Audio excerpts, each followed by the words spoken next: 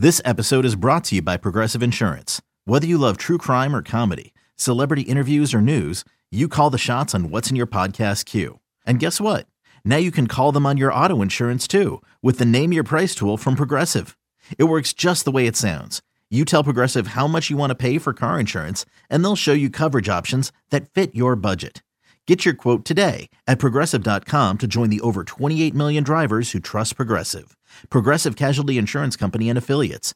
Price and coverage match limited by state law. With threats to our nation waiting around every corner, adaptability is more important than ever. When conditions change without notice, quick strategic thinking is crucial. And with obstacles consistently impending, determination is essential in overcoming them. It's this willingness, decisiveness, and resilience that sets Marines apart. With our fighting spirit, we don't just fight battles, we win them. Marines are the constant our nation counts on to fight the unknown. And through adaptable problem solving, we do just that. Learn more at marines.com. For all NBA warriors, you are now tuned into Golden Spaces with Nat and Justin.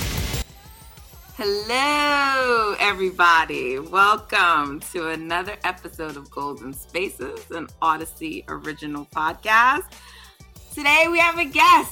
So it is Natalie, but Justin is not here, but don't worry. I brought in the man, the myth, the legend, Charlie Cummings, one of my favorite people to follow on Twitter, an up-and-coming but amazing writer, covers the Dubs. He has one of the coolest handles on Twitter, Claytheus. I want to get this correct. It's Claytheus, and then what's the numbers that follow it, Charlie? 11. Gotta have the sticks in there. See, of course it's Claytheus 11. If you're a real Warriors fan, you understand why it's 11. So Claytheus 11 on Twitter, and just a great basketball mind. He does these great threads on Twitter that I love to follow. Really helps me to better understand the game. So I couldn't think of like a better guest to help fill in today with me for Justin. I'm so happy to have you on, Charlie. If you want to find his work, you can find it at Swish Theory.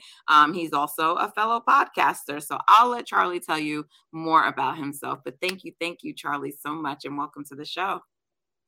Man, what an intro. And you're not kidding. I got big shoes to fill, literally and figuratively, with Justin. But yeah, like you said, like you said, catch the most of my work at Claytheus 11. I also do my own show at the Game 6 Clay Pod. Shout out to my guys, Matt and Gotham. I love rocking with those dudes. I'm just super stoked to be here. Well, I am super stoked to have you. Justin is too. He's actually quite a little disappointed that he's missing this. We're all in different time zones right now. Typically, Justin and I are both in the East Coast, but Justin is on the West Coast right now temporarily, briefly, like for a little trip. I'm on the East Coast, and Charlie is on Mountain Time, right? Is it Mountain Time? That's correct. So, we got our signals crossed a little bit with the time zone. So he's really disappointed not to be here with you, but I will do my best to hold down the fort. So, Charlie, tell us a little bit about yourself, because you're based in Denver, or Colorado, rather. I shouldn't say I assume and know the city. But how did you become, are you a Klay Thompson fan, Warriors fans? How did you become to follow the Warriors? And is there any connection to the team in terms of, Bay Area, being from there or anything like that? Yeah, so I was born and raised around there, south of the city, around the Menlo Park area. I never grew up in a big sports household. It was always, my dad didn't really care. My mom was super into baseball, so that's kind of what we watched. And my friends were all big Warriors fans, and so I finally got into it. I want to say around 2011. I have vivid memories of that beautiful Harrison Barnes tank. Mm-hmm. That's kind of where it all got started. And I think I really just quickly fell in love with the game. There's just so much available for you to see. One of the favorite things, my friend Laro, at Laro Hoops, everyone's got to check him out. But he says that basketball is like trying to drink a waterfall. You just never trying to understand it. There's always more than you'll never know. And it just fascinated me. And so I think really around when the like pandemic started, I was like, you know what, might as well just go for it and try to, get into this writing game, and it's worked out really well. I have so much fun trying to learn about this team and having other people learn along with me, and it helps you meet a lot of great people.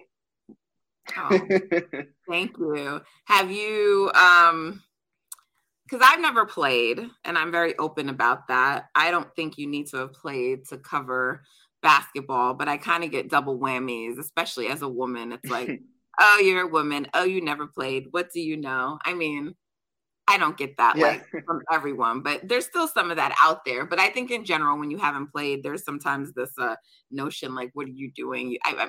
We've evolved past that as a society, but we still get that. So like, have you ever played, even if not, like, like I always say, like Justin played, everyone doesn't have to play professionally, but my best friend played basketball. A lot of people around me are hoopers, even though I didn't actually hoop. So I'm always curious about people who hooped versus who didn't.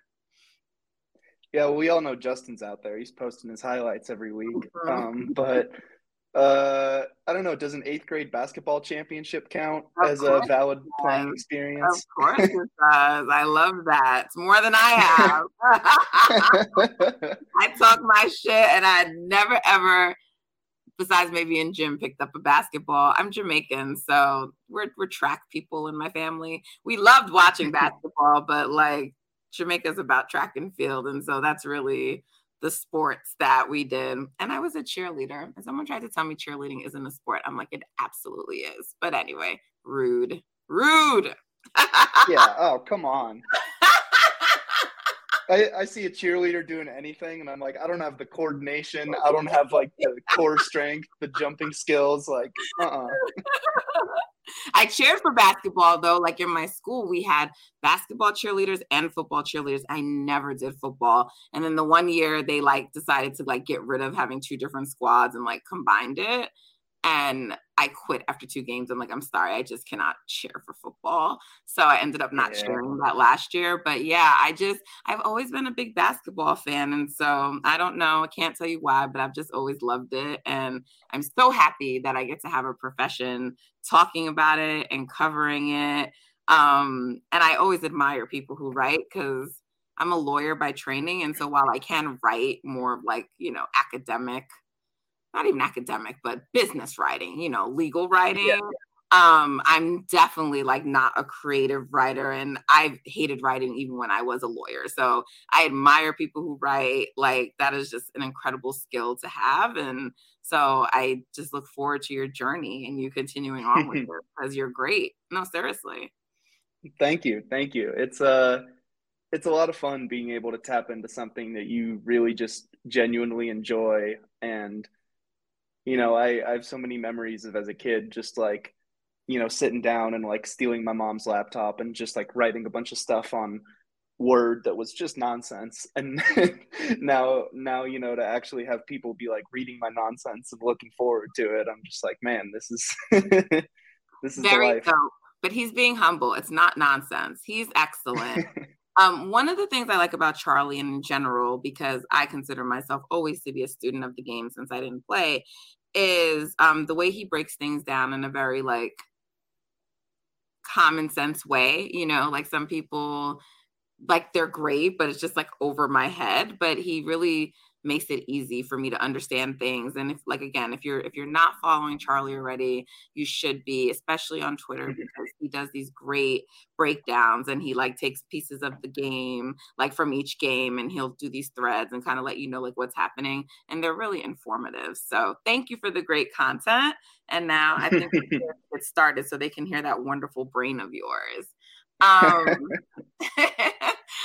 Last night, the Doves get a victory in Cleveland, down all of their key guys, not all of them, but four of the key guys.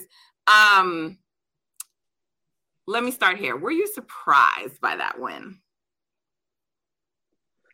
I mean, I think the lesson that we've learned so far this season is whatever your expectations are, they're probably wrong.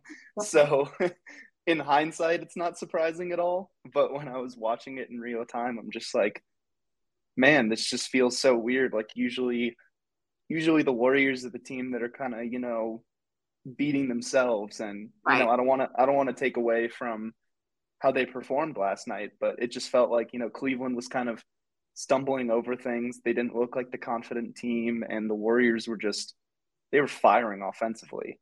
I mean, taking 43s, making over half of them, like they really brought it. And especially like you said, on a night where they're down their key contributors, it was huge to come out with some energy early. And, even leading after the first quarter to me was surprising. I was like, hey, that's a moral victory right there. And then they just kept piling on. So yeah, I love to see it. And you especially love to see Jonathan Kuminga back, JaMychal Green's back, and he looked pretty good. Ty Jerome just balling whenever he's called on. So you're a big Ty Jerome guy. We're gonna get to that, but you're a big Ty Jerome guy. They had a lot of energy and intensity last night. Something, by the way, that we love to have on Golden Spaces. We often do like a vibe check and see what the vibes are. And even if the Golden State Warriors are not giving us immaculate vibes, Justin and I always have the vibes. So hope you have vibes for today, Charlie. But, I wish I would have said this because people are going to be like, yeah, sure, and that. But I really did think they were going to win the game. But we didn't record after the Boston game. And we're going to get into Boston guys in the next segment. But we didn't record after the Boston game because I was up in Boston covering the game. So by that time afterwards, it's kind of late. So and when they have back-to-back, sometimes we don't record after the first game, we'll record after the second game. So, but I thought they were going to win. I was like, before this road trip, Justin and I, well, Justin definitely is out of the prediction game because we've been just so off this season. But we were like, look, the goal should be to just come out with a winning road record, so 3-2, 4-1 would be ideal. And it could have been 4-1 because they really should have won in Boston. They should have gotten that Boston game, or some fans will say they should have beaten Chicago. But I actually felt like the Boston game was the one they should have won because Chicago just kind of came out with more intensity, energy. They just seemed to really want that game more, which it's not that I don't think the Warriors won it, but it was still like the first couple of games back from injury for people. So, but Boston, they just had in control, right? And they sort of let it go. And so I do think they should have been 4-1, but whatever, they're 3-2. And that was the goal. You just want to start winning more games on the road than you lose. They did this road trip. And I mean, you got to say Cleveland is the most impressive one, right? To do that, being down Steph, Dre, Clay, and Andrew Wiggins, you got to give them credit. So I don't know. I think I just had a feeling, and I remember even last season, and this team is very different, but the Baby Dubs had a tendency of showing up for games, and they'd won a couple, or they would keep it competitive and keep it close. And I sort of feel like Jordan is starting to really finally get into rhythm for the season. I knew Ty Jerome was going to want to show out. They were getting Kuminga back. No matter your feelings on JaMychal, they were getting him back too. So I thought there was a chance, and I knew Cleveland was going to likely be down Donovan Mitchell. They haven't been playing that well lately. So I just thought that they had a chance, and I kind of felt like they were going to sneak away with the win. And they did, so I'm happy. Well, you thought right. And hey, Justin called it too. I saw him right after they dropped the injury report. He's like, they're going to win by 5. He had it down exact. Okay. He had it down. Yep. Maybe he should get back in the prediction game. But no, like you said, being down all the contributors, all the key ones is huge. But one guy sticking through, our Iron Man, Kevon Looney, he's just the way that he can sort of mold what he needs to do on the floor. And especially against a team like Cleveland, where, you're dealing with Jared Allen, Evan Mobley, Kevin Love, they got size. They do.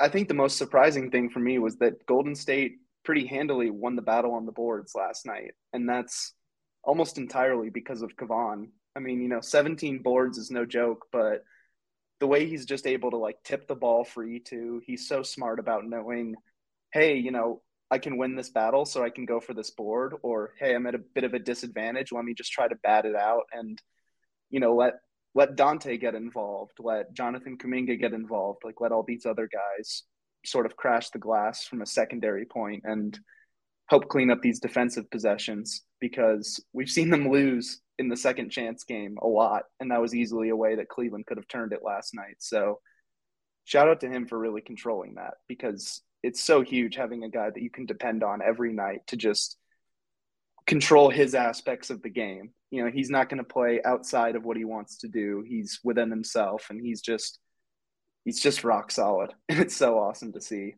And with Jordan too, I mean, I think one of the bigger questions for his career is consistency. Like, how can he contribute on a night-to-night basis? And he has just been on an absolute tear. I mean, over his last 12 games, he's got 11 20-point games. Yeah. Like that that is not the player that we saw early in the season. And no, it wasn't. And I think I don't think the fan base was being that fair to Jordan. And I'm not saying that like he wasn't making mistakes and didn't have to clean up things, but I think people really what's the right word? Maybe it was just wishful thinking. Maybe they just really want to move on past it. And the team doesn't talk about it much, but I don't think people really understood the gravity of like the Draymond situation and any lingering impact that would have had. And then I don't know that people really appreciate like what it's like to kind of be yo-yoed around in the lineups, meaning like you're starting, you're going to the bench, your role is different. In the beginning of the season, they were trying to have him be much more of a facilitator and set people up, when Wiseman was on the court. And I don't think that's his natural game. Jordan's a scorer. I think he's like a slightly above average playmaker. I don't think he's that great at it yet. And I don't know if he will become that, but I just think like he's being asked to do a lot. He's still a young player. He's still learning. So there's just so many things. And also who they had out there on the court with him, like asking him to move that unit, So I'm so proud of him. And I just still see so much potential in him.